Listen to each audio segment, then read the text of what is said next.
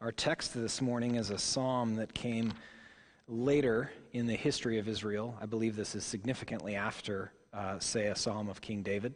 From the little that we know about Asaph, whether he was a person or kind of a string of, or a tone of about 10 psalms. But I believe this is near to the time that the nation of Israel, which is both a race and an actual country and an ethnicity and a religion, especially at that time, all of those things firmly, was moved physically to another place. The people of God have for most of their time been a disenfranchised people. And one of the things that they do about that, perhaps not so much in the time of Solomon, but most of the rest of the time, one of the things that they do is they cry aloud to God. I'm using the English Standard Version of the Bible because I prefer it. I'm in Psalm 77. I cry aloud to God, and he will hear me. In the day of my trouble I seek the Lord. In the night my hand is stretched out without wearying. My soul refuses to be comforted. When I remember God, I moan. When I meditate, my spirit faints.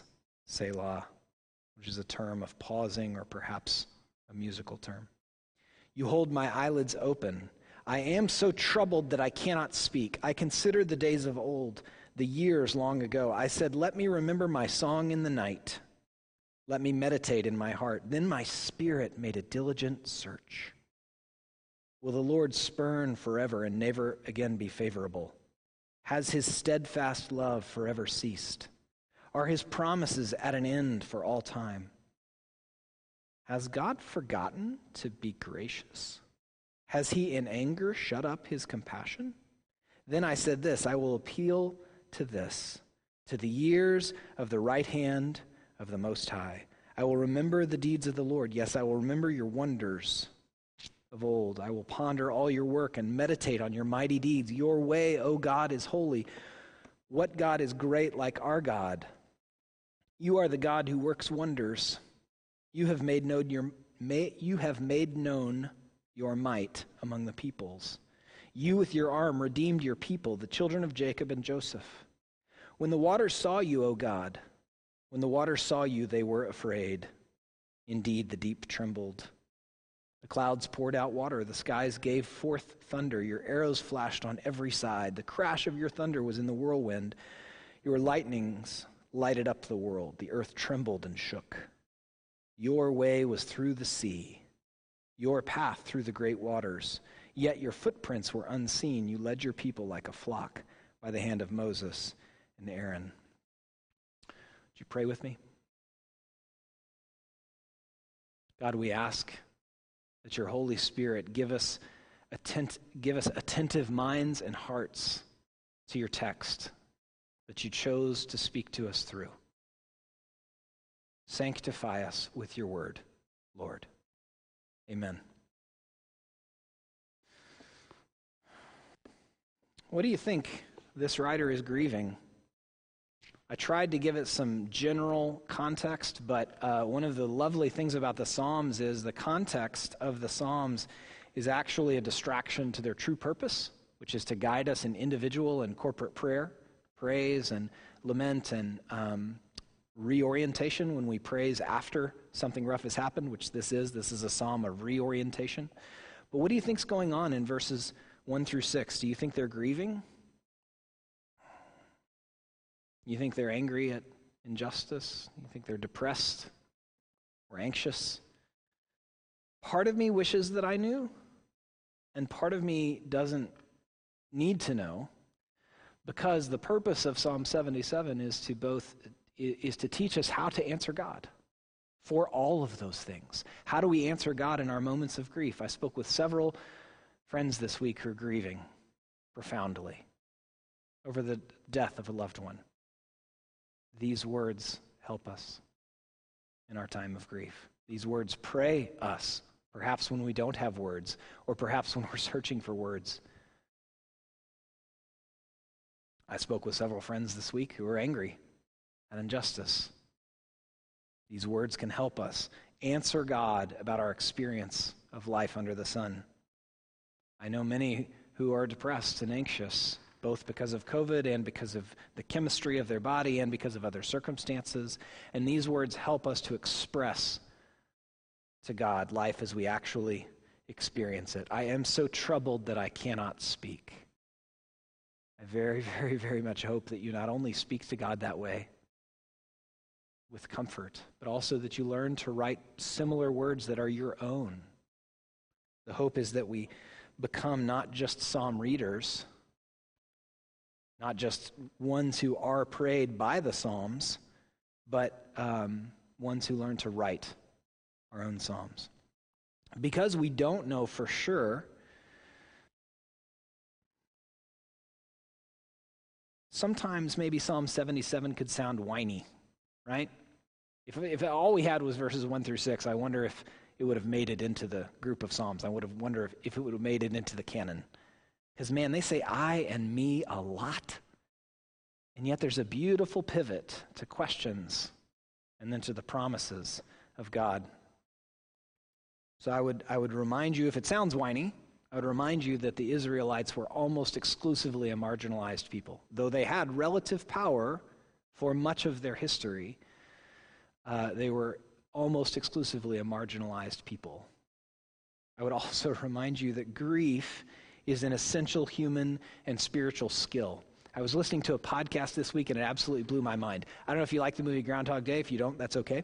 Groundhog Day is pretty on the nose right now, by the way, with COVID. All days seeming similar. So consider that before maybe considering watching it. But what shocked me, both because I had never realized this and because it explains so much about the movie's ongoing popularity, is the movie is literally built around the 6 stages of grief. For those of you that have watched it, if you take out the first part, setting up the story, and jump in about 25, 30 minutes, you watch Phil Connors, Bill Murray go through the 5 stages of grief, and then the 6th stage is alluded to at the end, which is meaning. And I say that not because I want to teach a class on grief. I'm not capable of doing that. But, well, maybe I am, but it wouldn't be very good. But because I want us to notice in the psalm these words, cry. I cry out to you. Seek. The psalmist is seeking God in prayer. Stretch. Not physical stretching, although the image, I hope, encourages you, but stretching out to God, longing for a thin place where we can actually sense who he is. Refuse comfort. Perhaps like a child, and perhaps like one actually experiencing life. Do you moan in your prayers? I was listening to another podcast and they were talking about a movie where just everybody groans and moans, and it was hilarious. And then I returned to Psalm 7, the podcast was hilarious. I returned to Psalm 77 and many other Psalms, and Paul in Romans 8 talking about the Spirit groaning on our behalf. The psalmist describes their spirit as fainting. I hope that you feel comfortable with this incredibly emotive language, in part because it is not all there is to the psalm, but we are led, mentored to do it. This is Jesus' prayer book. This is a book of individual and corporate answers to God about what we see around the world and how we discuss that with him. And then doing it, remembering to cry out as the psalmists do, and then doing it. Followers of God neither wallow in their pain nor ignore it. If we're to be led by the scriptures in response to individual sins perpetrated against us or corporate injustice or oppression that we experience, among the things that we do is learn to speak with him about it. That's not all that we do. And for some of you, when I talk about Psalms of disorientation, or in this case, Psalm of reorientation, I think it sounds like I'm saying you should wallow in what's happened to you. No. In fact, this is one of the ways to not wallow, to express it to God, and then experience the Holy Spirit moving us out of that expression into a new one, into a moment of reorientation. In this case, on the story of the Exodus, the writer shifts from individual lament into a bridge, verse 10, which we have to talk about because it's very interesting. I don't know if you read the footnote. Into remembrance of God's saving mercies in the Exodus. And I would mention again that the Israelites were exiled. And so sometimes when we think we could ignore our pain or we don't want to wallow in our pain, the Israelites experienced something that none of us ever will, I don't think. An entire ripping apart of their race, religion, ethnicity, which was tied to their geography and moved. That is something to lament about.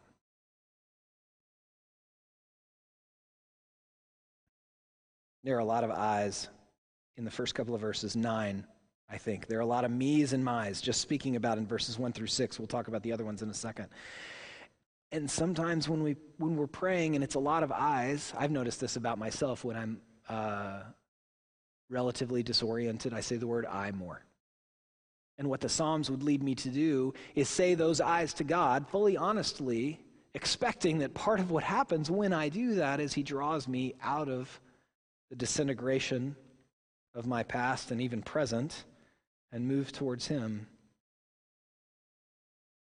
through prayer, both individually and corporately. Then my spirit made a diligent search. I love that as the pivot point of verse 6 at the end. How does your spirit make a diligent search?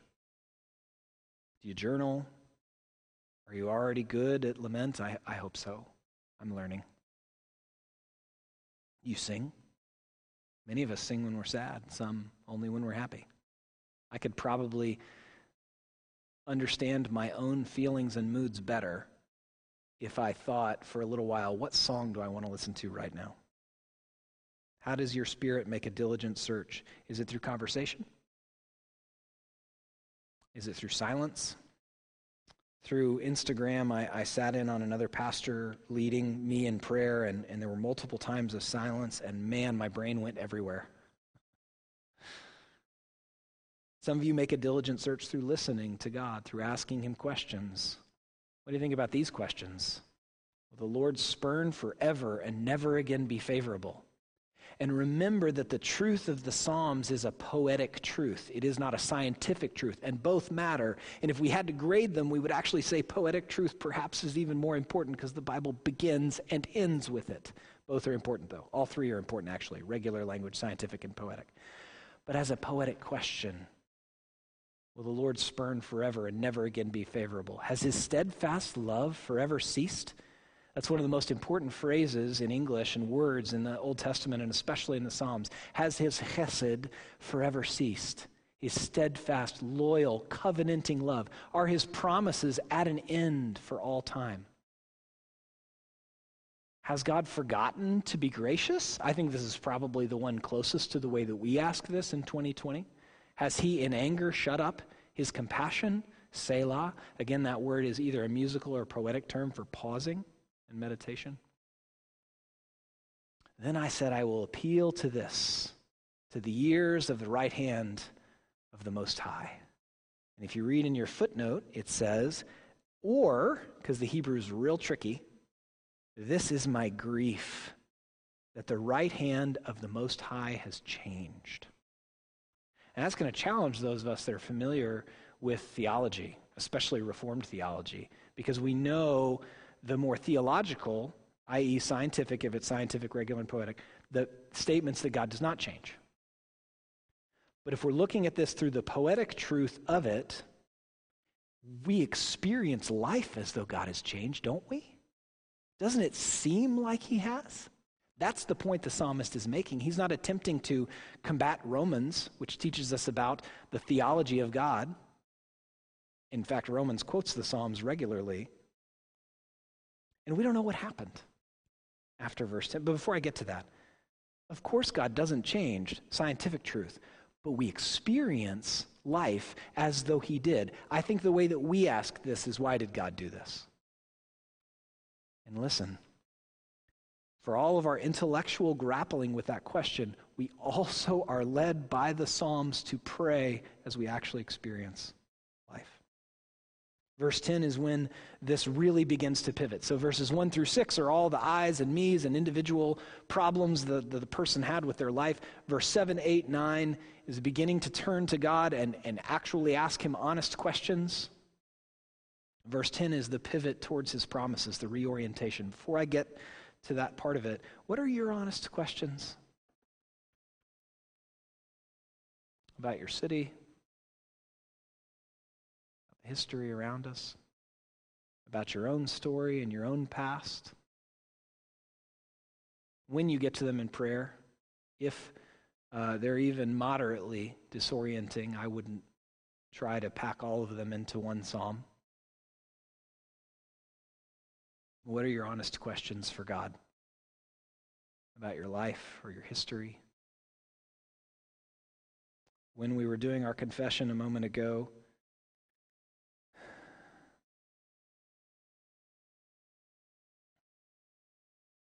I was thinking about my town that I grew up in, and my family, and my friends who are black. And there's a lot to say about all of that.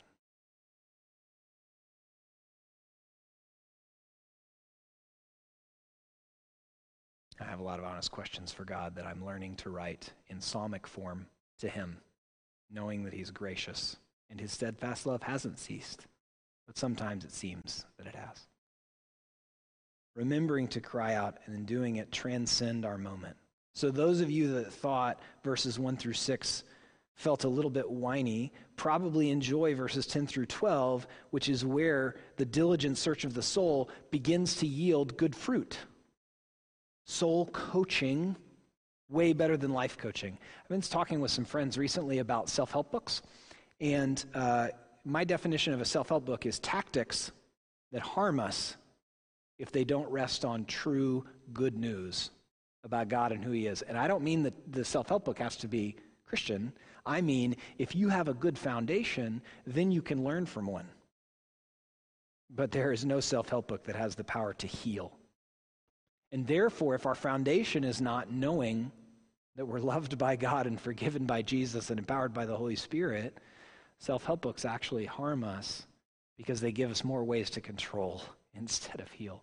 And the reason I bring that up is because the writer of Psalm 77 is coaching his or her soul, depending on how you read a psalm of Asaph, whether Asaph was a person or a school of thought.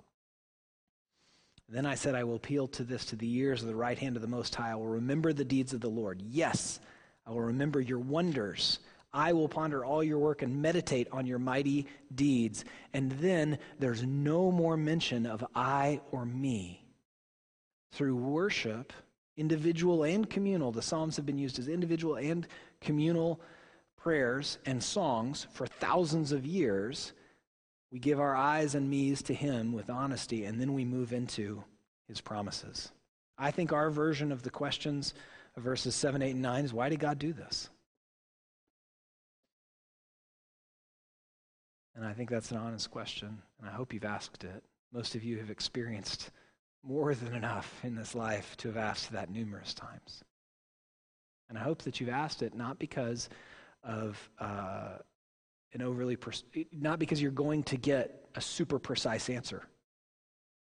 In the sixth stage of grief, which is meaning, we start to find meaning in much of what's happened to us. But the reason I want you to ask it is it's modeled for us. Jesus did it. If Jesus lamented, how is it that we don't? But here's what Psalm 77 leads us to understand.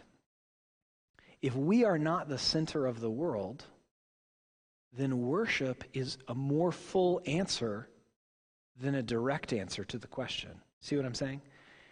If we ask God, why did you do this? Our paraphrase of verses 7, 8, and 9.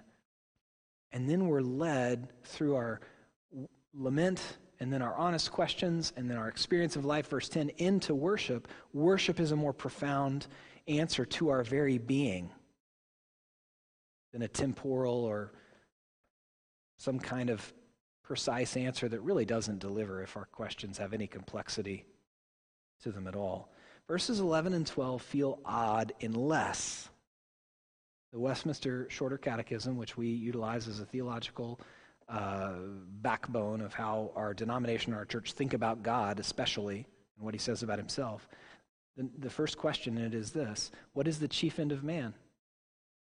To glorify God and enjoy him forever. if we're not the center of the universe, if in fact it's God, then one of the many responses to both our pain, the injustice and oppression we see around us, is to worship. It is not all that we do, but in a world that still is under a curse, and humans continue to perpetuate oppression and violence towards and with one another, and the evil one has not been locked away forever, then our worship is an act of resistance against all of those things, and an act of bringing in the kingdom slower than we might imagine, but bringing it to bear on our lives and hearts. Your way, O God, is holy. What God is great like our God, verse 13 says.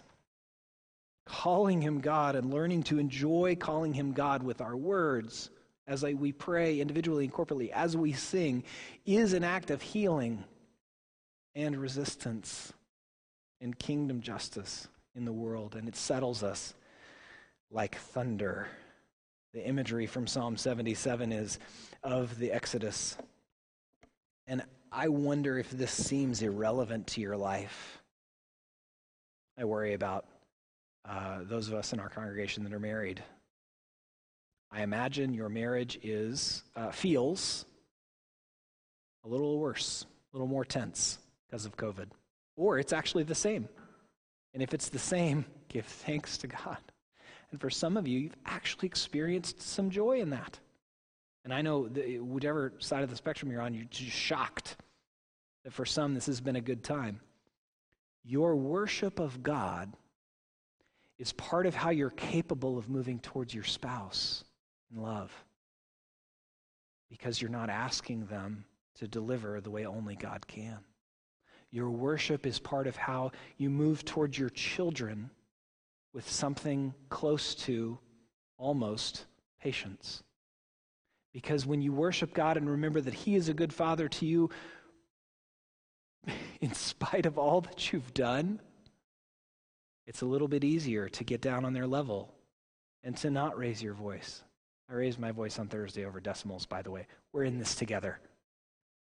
My daughter's so good at them, and yet I still run out of patience.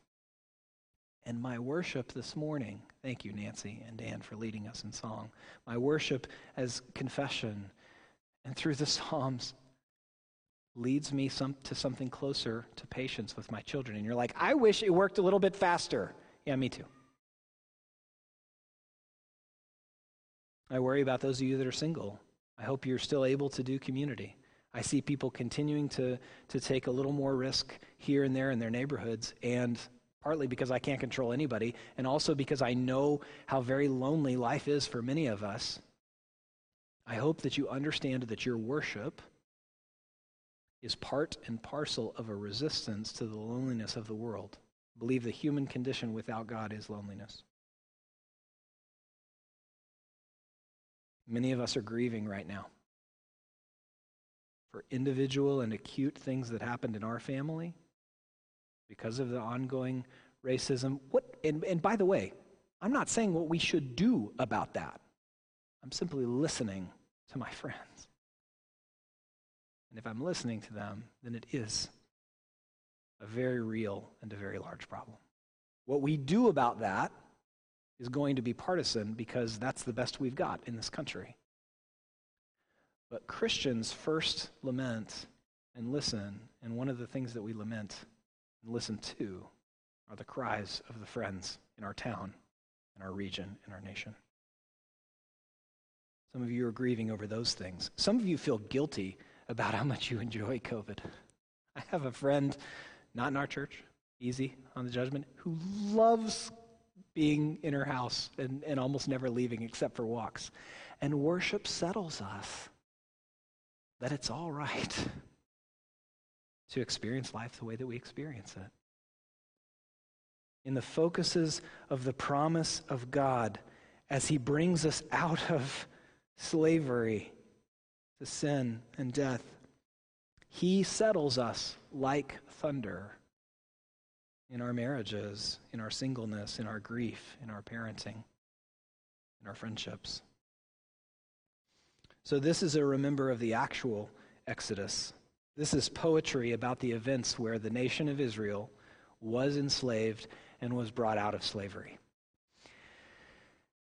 And the Exodus not only was an incredible act of God's redeeming love for his people, but is also the chief metaphor of what Jesus accomplished for us on the cross. This is from Ephesians chapter 2, verses 11 through 13. Therefore, that at one time you Gentiles in the flesh called the uncircumcision by what is called the circumcision, which is made in the flesh by hands. And the reason I included that verse is it's a reference to the nation of Israel and the way they did civic and ceremonial and moral law, which is made in the flesh by hands. Remember that you were at that time separated from Christ, alienated from the commonwealth of Israel, and strangers to the covenants of promise, having no hope and without God in the world. But now, in Christ, you who were once far off have been brought near by the blood of Christ. The disenfranchised pray the Psalms, and we remember, at least as a metaphor, that because of the work of Christ, we were once far off and have been brought near by the blood of Christ. Psalm 77 teaches us so many things. It draws us into a personal and dynamic and honest relationship with God. It pivots on his promises and reminds us that worship is an act of resistance against all evil and all the pain that we've experienced. And it reminds us, because of the New Testament metaphors utilizing the Exodus, that because of the work of Christ, we are forever reoriented to the Father. Often psalms of reorientation end with kind of a bow, Probably the most famous psalm of reorientation is Psalm 23. I will dwell in the house of the Lord forever. But I love that Psalm 77 doesn't, because the writer is so caught up in the worship of God and the hope that means. He simply worships, or she, until they stop writing. Worship, the true activity of calling God God, of thanking him, is how we shed the I, the over-concern, the over-focused narcissism that all of us are prone to, by being honest about it with God and then reflecting on his promises and then receiving praising words. Your way was through the sea, your path through the great waters, a literal path of freedom for the Israelites in the book of Exodus, and a metaphorical path for us. The work of Christ frees us to love God and all the neighbors we find in our life, which is incredibly challenging. And one of the tools he gives us to remember that and be empowered by the Holy Spirit through it are the Psalms.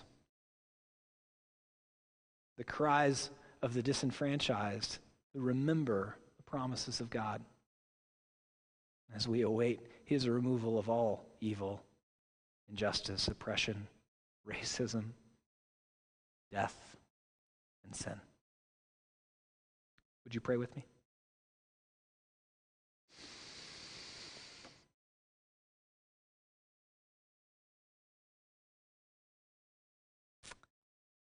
Father in heaven, we praise you that none of this is a surprise. We praise you that none of the things that have happened to us are a surprise, though that is going to be something we're going to probably need to take up with you again and again. I praise you that this church is who you've called it to be, which does not mean we do not need to grow as your agents of love and reconciliation and peace. We praise you that you have put us into the families you've put us into, though that is a challenge that we will need to take up with you again. We praise you that our church has work to do in our town, telling people about your kingdom and acting as best as we can in line with your description of the kingdom, where justice reigns and oppression is forever gone. Teach us both what is and is not ours to do, Lord. Teach us to pray.